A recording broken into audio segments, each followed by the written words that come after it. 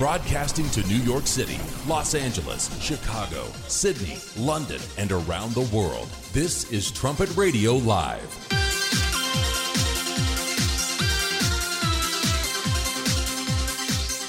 Thanks for joining us here on Trumpet Radio Live on 101.3 KPCG and online at kpcg.fm. We have a live link at thetrumpet.com as well coming up on this Tuesday edition.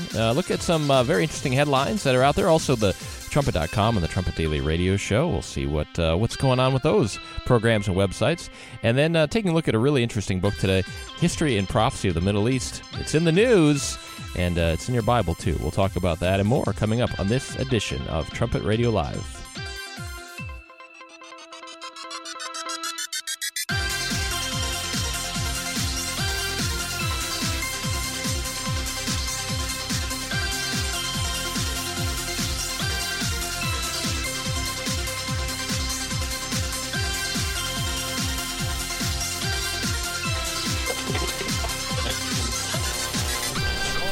This is Trumpet Radio Live. Thanks for joining us here on Trumpet Radio Live, 101.3 KPCG. We're online, too, at kpcg.fm. If you'd like to follow us on Twitter, you can do that at kpcgfm. And any emails you'd like to send those along to comments at kpcg.fm. We appreciate those. Get some nice ones in, and we enjoy reading them.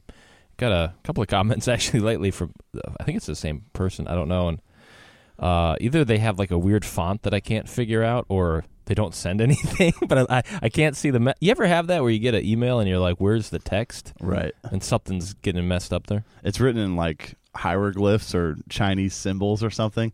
I've had issues like that where I guess my computer can't pick up even pick up the format of the text, and so you just get all these random dashes and slashes all over your screen. Yeah, so I don't know if this particular listener is sending positive or negative messages. I mean, I can't read them.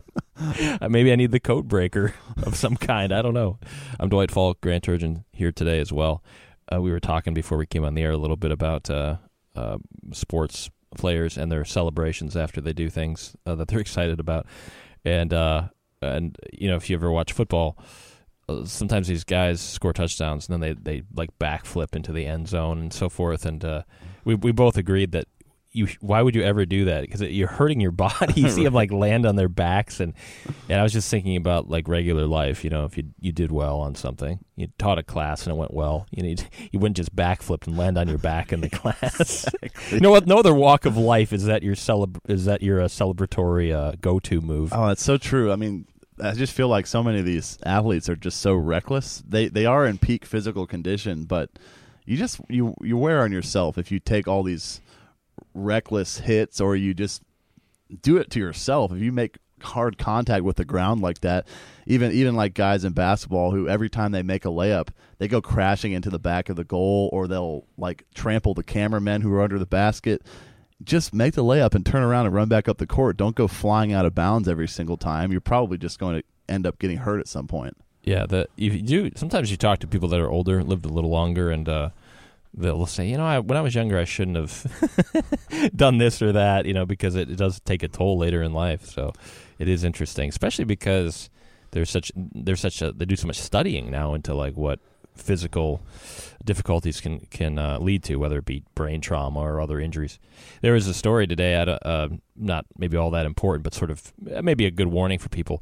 That some people are like daredevils. They like to climb up these skyscrapers sometimes. They take pictures of themselves, and that's kind of their claim to fame. One of them fell off a building and died. No way. Yeah, some guy in, I think, China. Oh, that's terrible. Yeah, there are things like that. Skydiving is always a scary concept, because what if the parachute doesn't deploy, or bungee jumping if your rope snaps. Yeah. A lot of scary things like that maybe they're really thrilling, but at the same time, do we value our lives enough to maybe just do something else and stay alive for sure? It was a sad story about that fella. I think he was over in China, and he was apparently he was a young guy, like 26, I think, and he was, I guess they say he was going to propose to his girlfriend the next day or something like that, and he went up on top of this skyscraper and take a picture of himself and some video, and he would climb without any sort of safety harnesses. And I'm just even looking at the pictures, they're horrifying, which is kind of why I think they're somewhat popular or intriguing. And to my understanding, this was a contest he was doing, where you went up to the top of this very tall building. I think it was the tallest building in one of the cities there, and you do pull-ups. And whoever did it would get $15,000 or something. So he went to do it, and he lost his grip, and that was it, and died. Oh, no way. Yeah, that's just... There have been like a lot of even just movies lately that have all these scenes where they're high above the ground and it's really precarious, and I just can't even hardly watch it. It's just terrifying to experience it indirectly like that. I can't imagine the mindset you would have to be that extreme and that daring to do something like that. That natural fear of things is a safety mechanism that God put into us. You don't want to be paranoid about things, but it could go too far, I suppose. But there is that healthy I don't want to try that because I could harm myself. But yeah, there are some people that I don't know if they just overcome it in the sense that they just kind of do enough things to where they're not afraid anymore, or if they just don't have that fear. I'm not sure which one it is. It's sort of like the rare cases where people can't feel pain. That sounds like it'd be a good thing, but that's your body's warning. Like, you should stop doing what you're doing. And if you don't feel pain, you don't know when you broke your leg or your arm, and I guess unless it was really severe. Same sort of thing. Yeah, senses like that are definitely beneficial, and they just show how miraculous the human body is that we have those types of instincts or impulses, because it is about self-preservation. If we didn't have any sort of fear holding us back or any sort of pain that would restrict us from maybe trying certain things, we would all probably be dead pretty quickly. Yeah. I mean, I just get like, I curl up in the fetal position and start gripping my chair really tightly when I see those like high up stunts, or even if I see like a graphic injury in a game, in a sporting contest. It's just horrible to even experience secondhand, and that probably makes me less likely to do whatever those people were doing. Yeah, I'm a scaredy cat too. We were recently out in Washington State, and we went up on top of this one mountain, really neat lookout area and everything. And there's a particular area that you can go to, and there's a stone wall there. It's not super high, but it's there to kind of protect people, and you can go like stand right there and look off the mountain. Okay, I don't even want to get within like 20 feet of the wall. Right. But then I'm seeing people stand on the wall, sit on the wall, and I had a hard time enjoying it as much as I should have, because I was scared for them. The kids are up there, and so anyway. Some people just don't have that same fear in them. Thankfully, nobody fell. But I'm just grimacing even hearing you describe that. I didn't even have to see it. It's just, oh man, I don't understand how people are able to do those things. There was actually a waterfall that we went and saw, and it had sort of some also rails where you couldn't get to certain areas. And I thought, I wonder how many people have died here. And then actually they had a thing when we walked out. They had a plaque saying these people died here. And that's why they put up those rails. And they'd have signs, too, saying, don't go here or there because you'll slip and fall. And there was, I forget how many people were on the sign, but it must have been 10 or 15 or something like that. People that actually have just fallen in, and that's it. So, yeah, you got to be careful when you're hiking around and things. Yeah, I'm so far to the other extreme. We have a lot in common. We figure these things out usually just on the radio, not beforehand. But the other day I was on a balcony, and I was carrying my daughter, but I had to, like, tiptoe as far away from the balcony as possible, just because I kept thinking I was going to trip and drop her or something like that. Yeah, no, that's not necessarily a bad thing, as long as you don't get, I guess, paranoid about it. A couple of headlines to check out today. This is a really interesting one from Bloomberg. Iran Guards commander says ready to back Palestinian forces. So if you've paid attention to the Trumpet.com over the years and the Key of David program, you know Iran factors very heavily into what is happening in the Middle East. They're the king over there, and of course they're very anti-Israel, anti-West. Iranian Revolutionary Guards commander Qasem Soleimani says his nation is ready to support Palestinian forces in the Gaza Strip days after the U.S. recognized Jerusalem as Israel's capital. Soleimani, he's a commander of the Al-Quds Force, made the offer in a phone call late Monday with leaders of groups in Gaza, according to the Revolutionary Guard Corps' website. Didn't give details of what they would exactly do, but he said they are ready to back the Palestinian forces against Israel. And really, that would be against the U.S., too. So they're getting quite bold there in Iran. That should be proof that the Palestinians are they're not the good guys in that situation if Iran is going to back them. But, of course, the radical left in this country also thinks that Iran is our friend, as evidenced by that devastating nuclear deal that we agreed to with them. Really, we have it so backwards now where we just think all of our enemies are our friends, all of our friends are our enemies, and we're just reversing decades, centuries of history to try to make that a reality. Yeah, whenever Iran's involved, you can pretty much guarantee whatever side they're on, you should be on the opposite side. It's like all they're trying to do everywhere around the world where they're involved is just create instability and chaos and hopefully even violence for them. And they're talked about, this king of the south, they are talked about in Bible prophecy as being very pushy, having a pushy foreign policy. And this is up. They're pushing. You know, what's the U.S. going to do about it? You know, I think it was Iran also that told the U.S. they should go home from Iraq, and now they're saying they're going to back the Palestinian forces. Of course, they're very much involved anyway. It's not like it's a new policy. It's just they're talking more openly about it, I guess.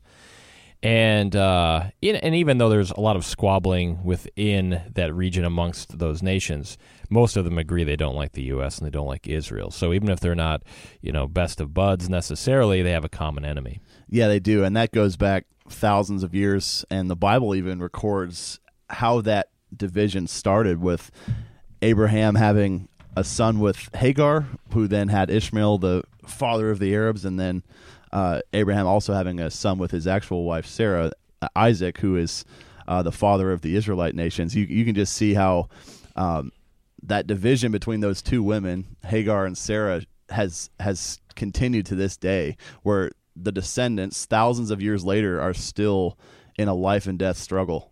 It's a really good point because we talk a lot about the importance of family, and you can see throughout the course of history lots of national squabbles and wars.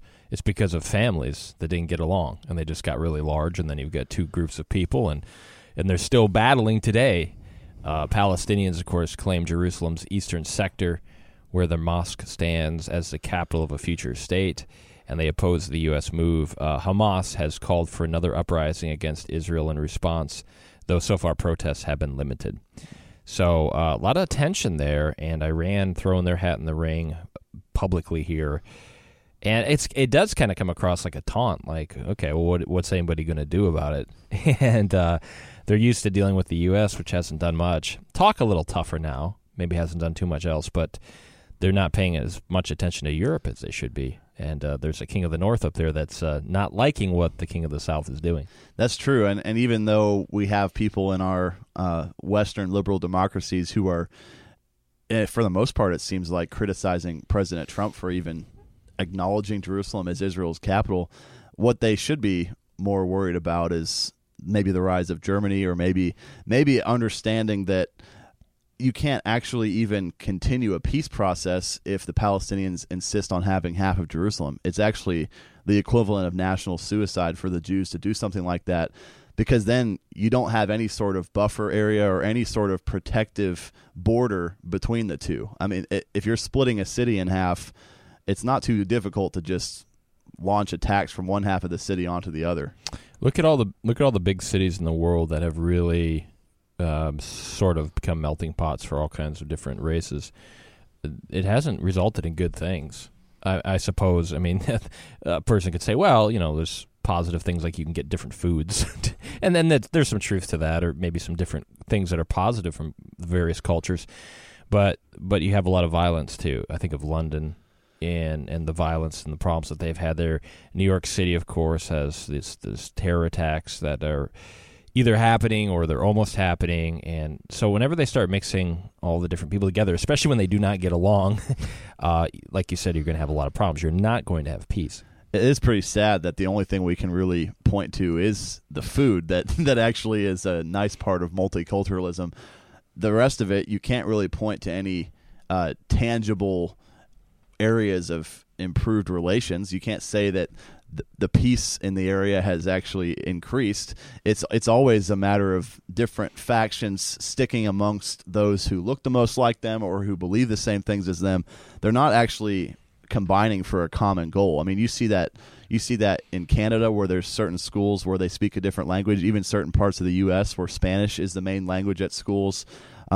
Australia and New Zealand with their native peoples sort of being like the equivalent of our Native Americans. They were technically over there first, and now they have some sort of enmity against the people who have since colonized those areas.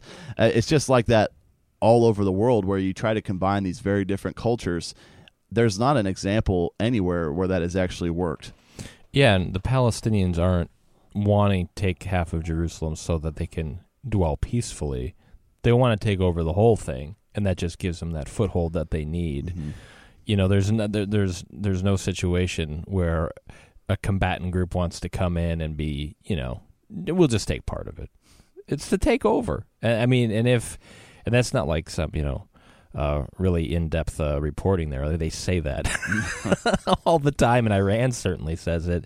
And so, anyway, lots of interesting issues going on there in Israel.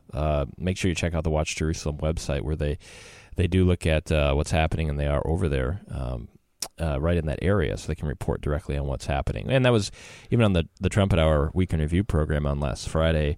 Brent Noctegal, who's over there, was able to report on what was happening, and as he said, it was, you know, a little more low-key. The protests didn't really jump up like they thought, but, you know, stay tuned, I guess. Yeah, and really the Palestinians are being pushed by their leaders, who are truly just terrible leaders. They are cruel. Like you mentioned before, they do use their own people as shields to protect their own terrorists.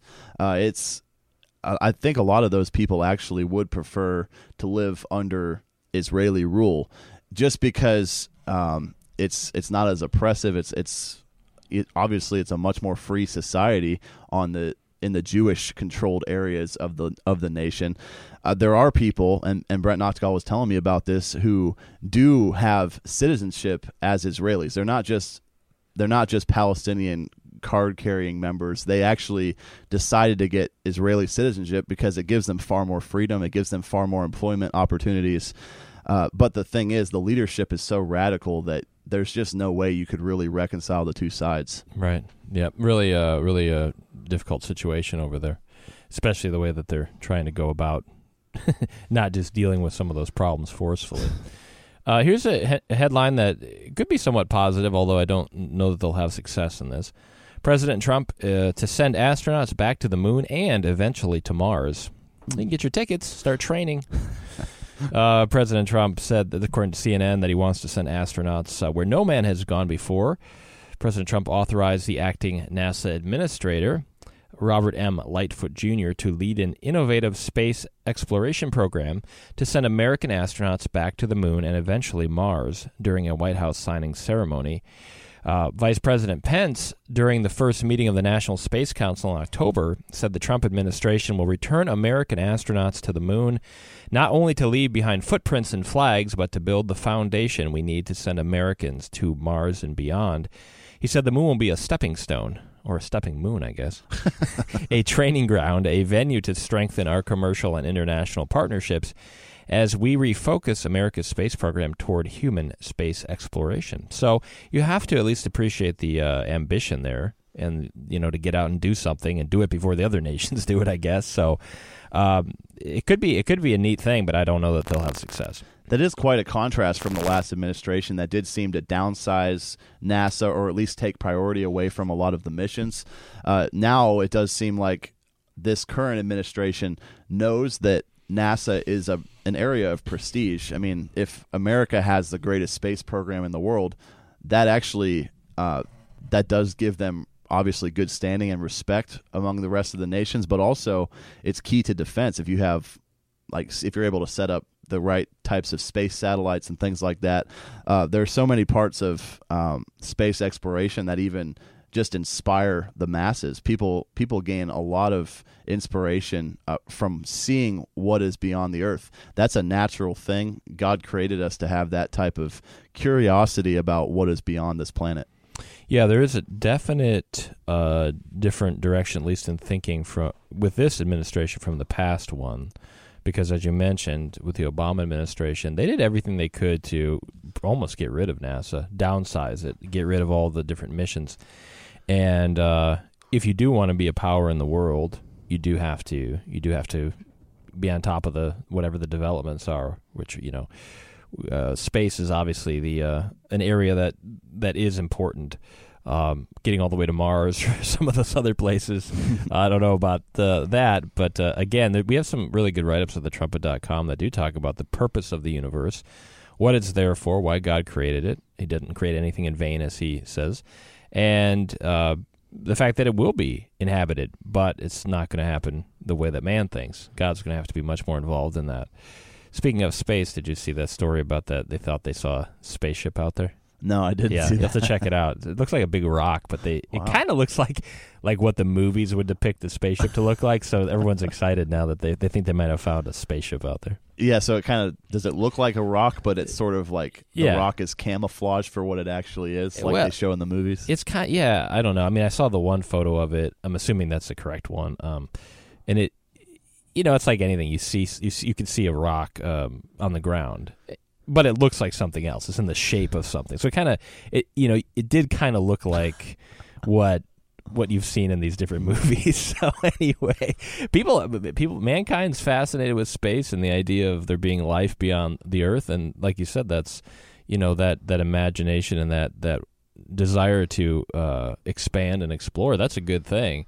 But we get a little backwards about how we can't even solve the problems on Earth, and we're trying to go out to Mars, so we're a little off on maybe the timing there. That's right. Space certainly does capture the imagination, and like that booklet, Our Awesome Universe Potential even indicates in the title, the universe is part of our future. It is part of our destiny as human beings. So that is a pretty exciting thing to look at. Obviously, we get caught up in the sci-fi aspects of it, or maybe like a colony on Mars, which is not going to happen successfully. It's too far away. It's even if it did happen, it's a one-way ticket for sure, just because it would take so long to get there. But that's not really the focus that we need to be having. It is good to see us try to expand, though. Oh, look at that! Yeah, you're showing me the picture spaceship there. Yeah, you can check. It's on a lot of places online. Aerodynamic. It's pretty flat there. Yeah.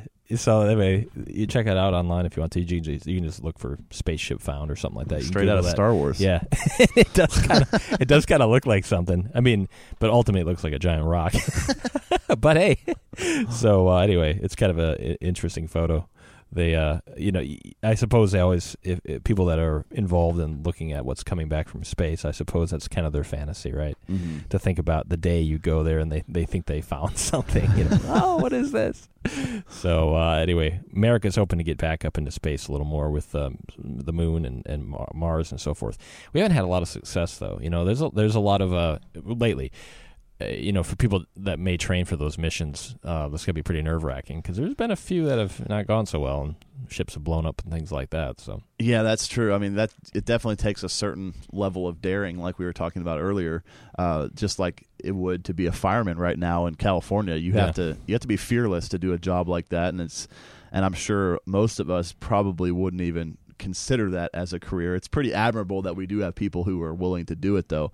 I just wonder how angry Barack Obama must be, because this is just one in a long line of things that President Trump has done where it seems like the main goal is to dismantle everything that Barack Obama did. He's going through step by step, right, trying to change taxes, trying to change healthcare, trying to change our relations with certain countries compared to others, and now trying to change our focus on the space program. I mean, the list goes on and on and on, and maybe that's why Barack Obama has trouble being silent now that he's not the president anymore. It's very difficult for a nation to be successful if there are such radical swings every time a new administration comes in. You could obviously there's going to be some change there, but if our allies and our enemies change every time a new president comes in, well, who can trust America? Mm-hmm. Because there's no stability there. So anyway, pretty interesting. Here's a quick note from the independent.co.uk. A couple of things that they looked at. They studied people that lived a long, long time, and they tried to find out why that was the case, and they wanted to look at just what some traits that they had. They said the main themes that emerged from the study and appear to be the unique features associated with better mental health is the people were positive, they had a good work ethic, they had stubbornness, and a strong bond with family, religion, and the land. They were more rural-based as opposed to city dwellers. So those were the types of people that lived longer and were positive, had a good work ethic, and were a little bit on the stubborn side. All those traits do seem to get back to having some sort of a purpose for life, having a reason to get up in the morning, being willing to stick with something for a long time like any stubborn person would be doing. If you have the right pursuit, or at least relatively the right pursuit, it is worth sticking with and doing for a long time, especially if you think that family and your nation are a part of that and you are proud of those things.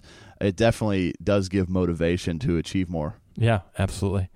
Make sure you stop and check out thetrumpet.com today. The top story is The Most Deadly Climate Change Deception by Trumpet Editor-in-Chief Gerald Fleury. Analysts and experts have dangerously misdiagnosed the cause of devastating weather disasters.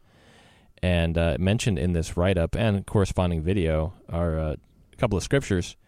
Leviticus 26, 3-4, which says, "If you walk in my statutes and keep my commandments and do them, then I will give you rain in due season, and the land shall yield her increase, and the trees of the field shall yield their fruit."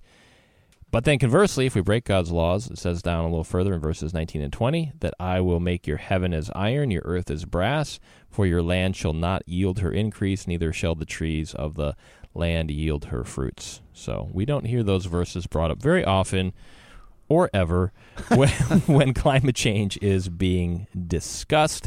Climate change is in the news all the time. It's in the news even today very specifically. You know, they have these Paris climate accords, I guess, and now they realize, we don't have enough money. We need more money. So they're trying to raise more money for things, including Bloomberg has a write-up saying that they want to tax meat now to help. Well, it's so funny. What is money going to do for anything? I know maybe they'd say, well, we'll put it into certain programs, but it's like, can you buy off the weather? We'll pay, as long as we have enough money, we'll solve the problem. That's the thinking for a lot of things. I don't care if it's climate or education or anything. The idea that more money will solve your problem, it just really hasn't worked out that way. People who are ridiculed as climate deniers mainly have the issue with the fact that so much money is going to all these projects that haven't even produced anything. We talked about just how certain projects cost tens of millions or hundreds of millions of dollars, and they might offset like one day of carbon dioxide production from a factory, maybe like one day for one factory, and yet it costs tens of millions of dollars. Is that really worth draining money, taking money from taxpayers, hurting the economy by scaling back our industrial production? Obviously not. I've seen ideas as absurd as blaming pets because pets eat too much dog food, which is produced by a dog food plant, so you need to maybe get rid of pets. People are talking about the threat of having too many children because then they obviously breathe, which creates carbon dioxide, which apparently is a deadly poison these days. I mean, it's just absurd the level we go to try to say that these little things that we're doing are going to make an impact. Like we're just so powerful over the planet that we live on when really we're not. And it's just trying to skirt the penalty for sin. You can't buy that off. You can't pay enough to get out of the penalty. I mean, we see that. You see that in health-related issues in the U.S. Well, maybe if we dump more money into it. Yeah, but if you break certain health laws, you pay the price. I mean, that's just the way it goes. And, of course, nobody's perfect, and we all want to be, God's very merciful and forgives and those things, which are really good. Obviously, we need that. But to not admit that, well, we got to maybe make some changes. We have to make some changes if we want to see the weather improve. Because there's no doubt there is problems with the hurricanes and with all these other things. But what's the cause of it? It's convenient to say it's climate change because that means you don't really have to change your lifestyle. You can blame somebody else and say you need to stop spending all your carbon credits unwisely or however that works. But it gets away from sin. penalty for sin, blessing for obedience. And that's what's really brought out here. That's the issue that is being ignored in the climate change discussion. And this is just another one of these issues on the left that it's a way to feel good. You know, you feel good when you drop your glass bottles in the recycling bin instead of in the trash, or you feel good when you drive a hybrid car instead of a gas guzzler, I guess. But is it really making the type of earth-shaking changes that they say it is? Pretty clearly it's not. And like you read in those verses in Leviticus, the heaven's going to be iron and the earth is going to be brass. That's because God is against us. Are we really going to change what God has done? Are we really going to be able to change the iron clouds and somehow squeeze raindrops out of that, or grow crops out of earth that is like brass? You can't really do much when that is how your elements have changed because of God cursing us for our sins. Yeah, and it gets back to a truth too, that the only real increase that exists is when you put a seed in the ground and a plant grows. And it gets back to food production. And if you want to talk about wealth, we have a lot of sort of made-up wealth today. But you have to have food, you have to have those things. And man can't do anything with that. You either have to have a rain-induced season, or if you don't, you're going to have problems. I mean, they try to get around it as much as they can, but then we end up where we are today with foods that the nutrient value has been stripped. And yeah, it'll keep you full, but you're going to have diseases as well, and we see that too. So every time we try to skirt around the effects of sin, then more problems pop up, and the problem is just multiplying. So it doesn't matter. They could tax meat. They could tax, I don't know, what else you want to tax? Trees? I don't know. What difference is it going to make? Yeah, that's true. And the government already has done quite a bit of damage to the U.S. by getting involved in things like food production, where now there are so few farmers that they're all controlling such large swaths of land that they have to use some sort of pesticide or fertilizer, and they're dependent on government subsidies now. That's what government involvement does there. That's what happens when we get away from an agrarian-type society and we have to rely on a few farmers to feed the entire nation. It's a pretty daunting problem to even think about, because a lot of these farmers are in pretty massive debt despite their vital job and their vital role in the country. Yeah, there's some pretty interesting documentaries out there that I think seem to be pretty factual and talk about just the food production and how that's become, sort of it's become a business more than, which farming is a business, but it's become run by corporations, like you said, like chemical companies, more than actually counting on the rain-induced season like we need. So kind of scary when you look at all that's happening there, but they're trying to get hold of this climate stuff, or their idea about it anyway, and but it's not working. Make sure you look at this write-up at thetrumpet.com, the most deadly climate change deception, and then also there's a corresponding Kia David program there as well. The Trumpet Daily Radio Show is coming up here in a bit on KPCG with your host Stephen Fleury, talking about a couple of things today. Post-American world's coming into focus. Vladimir Putin visited Syria. I guess it was yesterday or the day before, and Mr. Stephen Fleury points out how President Obama said at the time, "Well, Russia will get bogged down there in Syria. We don't want to get involved in military because you just get bogged down." Putin shows up and it's like, waves the victory flag and everything seems A-okay over there. And so it turns out Mr. Putin knew a little more about what he was doing than he was given credit for. And that's just more proof that, like the Bible says, America has a broken will. We just didn't want to get involved over there, but that doesn't mean that any nation that gets involved is going to get stuck. We would have, because we don't have the willpower to see it through to a satisfactory conclusion.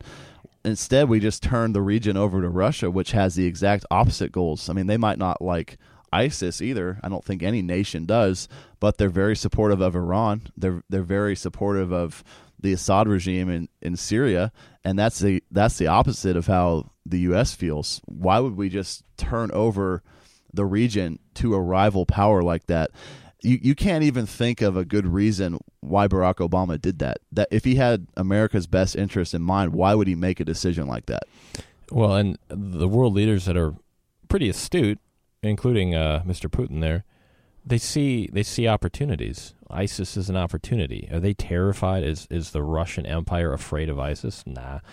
But it's an opportunity to go into other nations under the guise of, we'll take care of ISIS. And we'll probably stay here. Or control the regions in some ways and take those strategic lands. And so it's interesting. But, for these strongmen like a Putin and others, they don't have to deal with the media. They don't have to sit there and drop a bomb and then have the media take pictures of the aftermath and put all the the generals on court-martial. They just let them do what you do in war, which is not pleasant, but that's what happens when powerful nations go to battle. They do put an end to the other group. Oh, to be free of all these restrictions that we have when we can't even allow our soldiers to shoot first at someone who is shooting at them. They have to wait to be shot at and then shoot. That alone would be crippling to morale, much less threatening the lives of all those soldiers who, what if your enemy hits you on their first shot before you can shoot them? I mean, we do have all these regulations, and it is just more symptoms of a broken will. When that's how we try to regulate warfare, we're never going to win a war when other nations are not restricted like that. Right. That's why we get bogged down and they don't. Also, on the Trumpet Daily Radio Show today, how much time do we spend with screens? It's a lot. And some great points are made there just about, the technology that's out there today. It's great, and it can be used very positively, but also can just be such a time waster. And then do we have time left for other things in life? Obviously, spiritual endeavors most importantly, but then even beyond that, developing different skills, things that are beneficial, or are we just being sucked into this virtual world? It's something to consider. Yeah, and family time, too. How many people lose just countless hours of family time every year because of the TV? I mean, even if the whole family's watching it, no one's talking, no one's getting to know each other better or strengthening any bonds. They're just watching a screen. And Mr. Armstrong, he had a dynamite quote there at the end of that radio program that you're talking about, and he talked about how there can be some beneficial TV programs, and it can be a nice way to relax once in a while. There can be a few benefits to it, but are we going to just let that thing devour our lives? Let that portal into the outside world just totally fill the home and then take us away from the most important things? And Mr. Armstrong even mentioned how God's work was being restricted a little bit just because of how so many coworkers and members were allowing the TV to crowd God out of their lives and take away their passion for the work. Yeah, and that was back in the TV being a new technology days. Imagine today. I remember they used to have statistics when I was growing up. How many people had more than one television in their house, or some people had a TV in every room. But if you're just looking at screens, how many screens do we have today? You've got your probably multiple TVs, tablet, probably laptop, phone, probably a couple of phones at least in the family. Maybe in your car, even not that that's the same, I guess, but it's still a screen if we're going to be technical. So yeah, lots of things vying for our attention today, and it takes a lot of self-discipline to not just have the time, disappear on us, even if it's not maybe, like a horrible use of it in terms of, we're not into a lot of depraved things. It can still just eat up your time if you're not careful. Yeah, it really can, and it's especially tempting if maybe you get home at the end of a long day and you're a little bit tired. You don't really feel like you want to actively engage your mind with conversation or, reading a good book. You can just passively pass the time by watching a screen. That's an easy trap to fall into as well. I fell into that trap last night. I'll be honest with you. I've done that before. You can't do it all the time, but sometimes it's nice. Well, it's kind of funny. I was laughing even at myself for this because I went and watched a basketball game, Thunder game. And then when I came home, right before I was going to bed, I saw the game. I was there. I saw it. But I still looked at the synopsis of it, and then I was reading people's comments, what they thought about it, and I thought, well, I saw it. Why do I care what some random person thinks? But for some reason, and I just thought, wow, the screens pulled me back in. Even after an event that I saw in person, right. I still went back to look at what the cyber world thought of what I had just seen. Yeah, that happened to me recently. I read a recap of a game. And then I'm like, I can't click on the comments. That's just gonna take away my whole day, and I'm going to be irritated about what some ignorant commenter said about the game, like they weren't even watching. So yeah, that it is like a black hole. The internet, you could just get sucked in there, and then you click from one thing to the next, and then whatever you're reading might spark another thought. Then you can just search it in a millisecond on Google, and it just goes on and on and on. It really does take a lot of active thinking and diligence to avoid that. Yeah, it's something you can definitely fall into. So Trumpet Daily Radio Show, really great program today. Some good reminders on that. Please check it out if you get a chance to. One quick history note, December the 12th today, 1800 on this day, Washington, D.C. was established as the capital of the United States. So that was a big day. I saw something recently where like the richest neighborhoods in America, they're all right around Washington, D.C. Yeah. Why is that? Wait a second. How did that happen? Yeah, that I've seen that as well, and most of them are on the left as well. Most of them are pretty detached from what it's like to be an everyday American. So how can we expect these very rich politicians to have the best interests of the rest of the country in mind? Yeah, it's a different world that they do live in, for sure. I want to talk about a really interesting book here, The History and Prophecy of the Middle East. This, of course, when you look at the headlines today and you see what Iran's doing and Israel, and of course America's involved there, lots of nations involved in the Middle East. That's really it's the powder keg of the world. You know, that's the beginning of all kinds of problems, but ultimately lots of solutions there as well. The next time you read about peace in the Middle East, which will probably be every day, consider the facts. For over 4,000 years, the Middle East has been fraught with cultural, political, and religious violence. Much of this history is recorded in the history book almost no one relies on, which is the Holy Bible. And what makes the Bible so unique compared to other historical accounts is that it recorded much of this history before it occurred in the first place. And so that's what gives it its credibility, is that for example, this prophecy that's talked about here excuse me, Daniel 10 and 11, it was recorded nearly 400 years, or it has recorded 400 years of Middle East conflict. And but a lot of it has already happened, and it was recorded before it happened. Some of it is yet to happen, so it's credible. Mm-hmm. And we have to look at what's about to happen as well as the history. Yeah, that's a powerful prophecy, and it is also pretty instructive to look back at the history of the region and how there were crusades. There were times when Jerusalem was just totally wiped out, and different empires have always been struggling to take control of Jerusalem. But it did also used to be true that the region was much more prosperous than it is now. But the longer that you live side by side with people that you can't stand, the more volatile the region gets. When you start introducing terrorism as a method to advance your religious ideology, things just keep getting worse and worse. And that is prophetically significant as well, because that's what leads to World War III starting. Yeah, I'm assuming there's no place on earth that's seen more bloodshed than that. I mean, there's been in changing hands and who controls that area. And so when you're looking at this prophecy in Daniel 10 through 11 there, and a little further even, you have to look and again, think about the fact that when you go through the history, and we're going to take a look at that throughout this week, that a lot of it has happened already. So you can go look at the details in other history books, and it's exactly like what Daniel prophesied about. But then you have to stop and think about the fact that some of it hasn't happened yet. Daniel said some of it would happen at the time of the end. And so that's the time right before Christ's return, the time we're living in today. So in this booklet, History and Prophecy of the Middle East, it covers both parts of Daniel's prophecy. Those things which already happened and those things which are yet to happen. And so that is the proof of the credibility, because it was the whole vision was prophesied. It's the longest vision in the Bible too, but the whole vision was prophesied before any of it happened, and a large segment has happened already exactly, and some is yet to come. So when you're looking for credibility in a forecast, you couldn't have more credibility than that.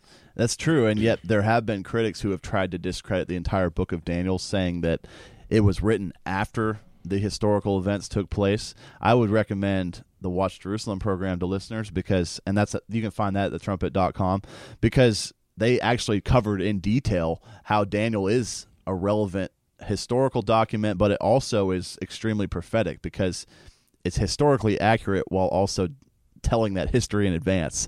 That's a pretty incredible accomplishment that a lot of people try to undermine, because if they can say that Daniel is false, you can then discredit the entire Bible. It's that's just the trend, isn't it? That you look at all these critics, they try to pinpoint a contradiction here or maybe some fraudulent recording of history there, and all of a sudden you can just get rid of the entire Bible and you don't have to obey it anymore. It's a really good point.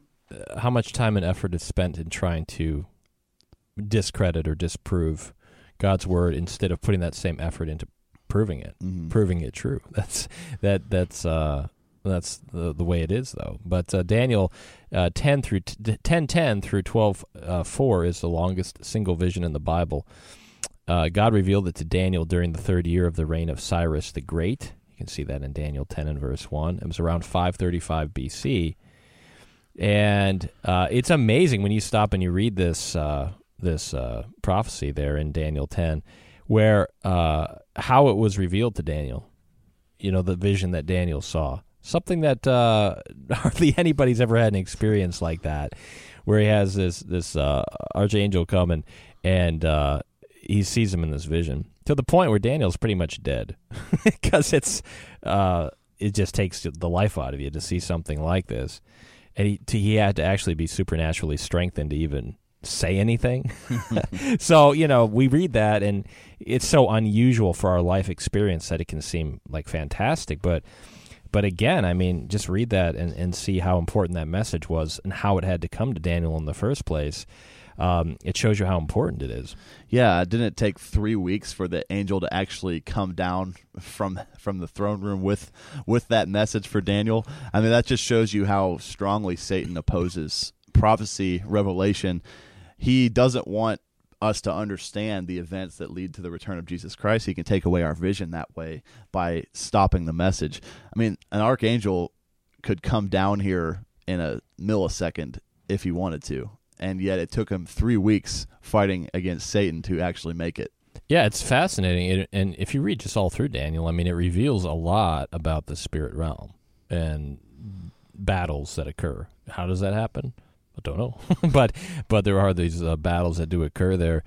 And again, that's a really important point to think about. I mean, if Satan was going to resist this message so much, so that trying to stop it from being given, which he couldn't do ultimately, how much is he going to work to deceive today? How much is he going to work to cloud it, to discredit it?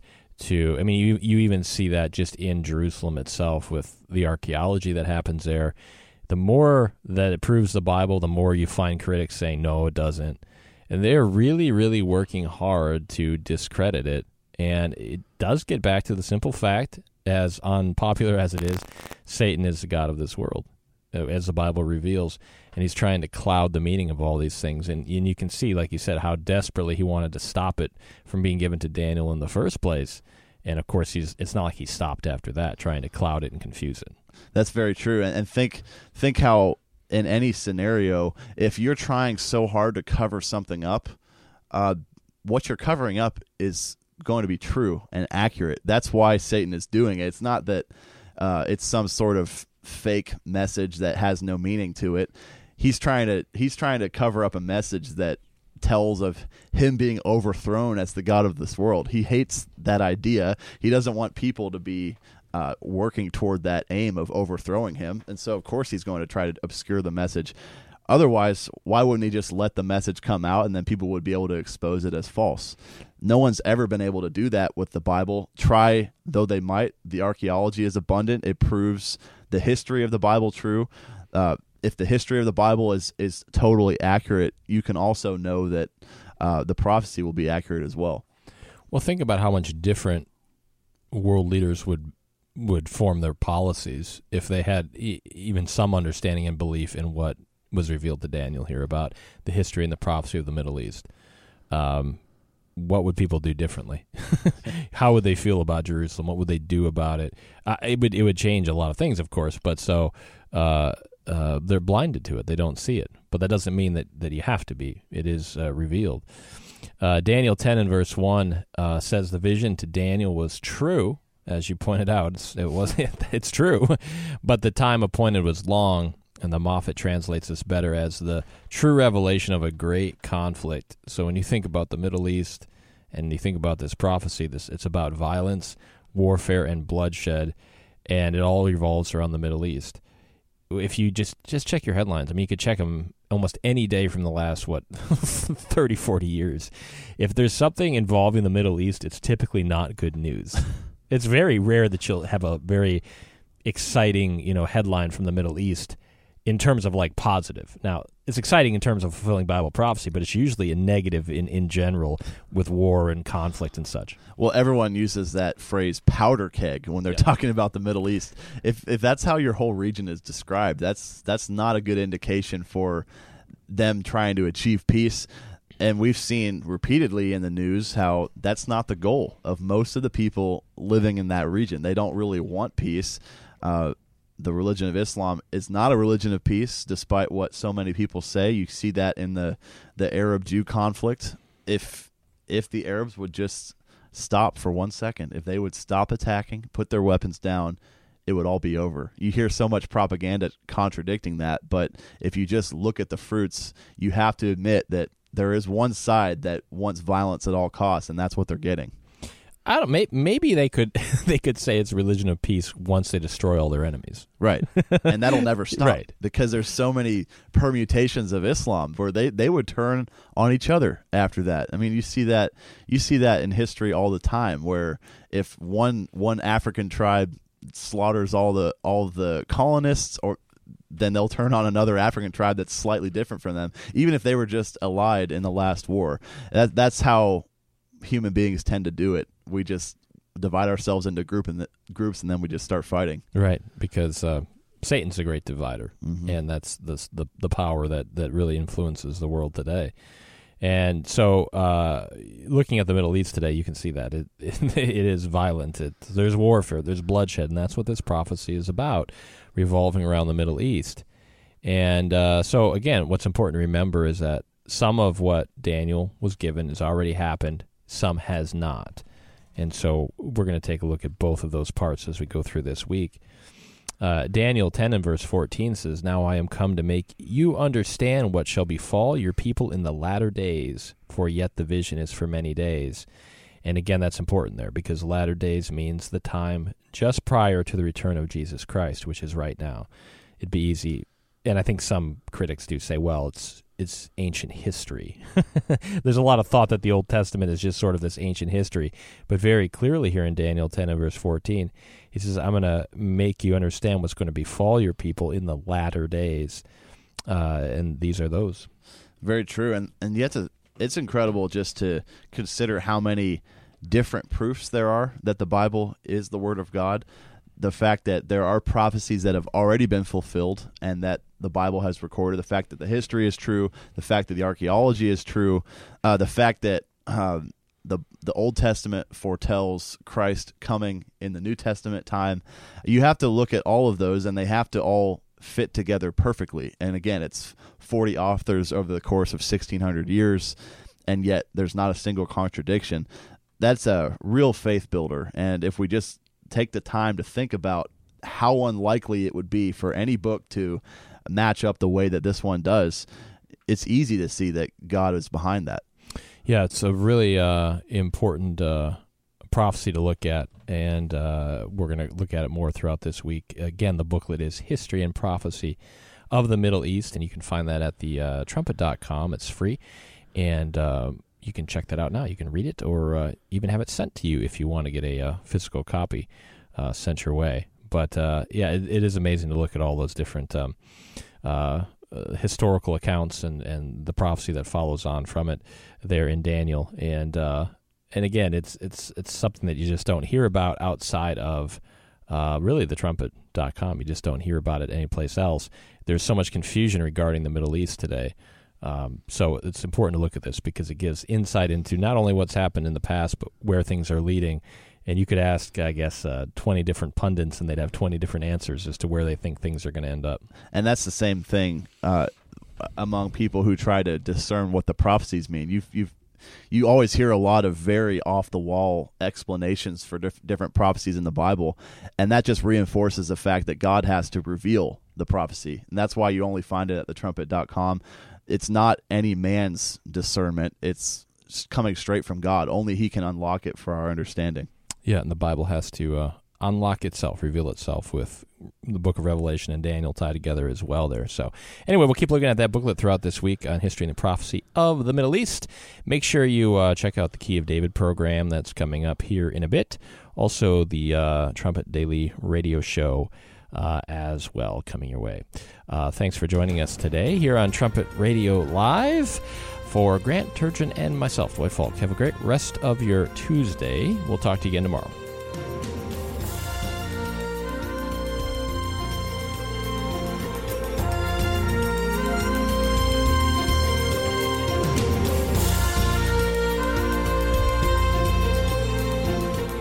You're listening to Trumpet Radio, 101.3 KPCG.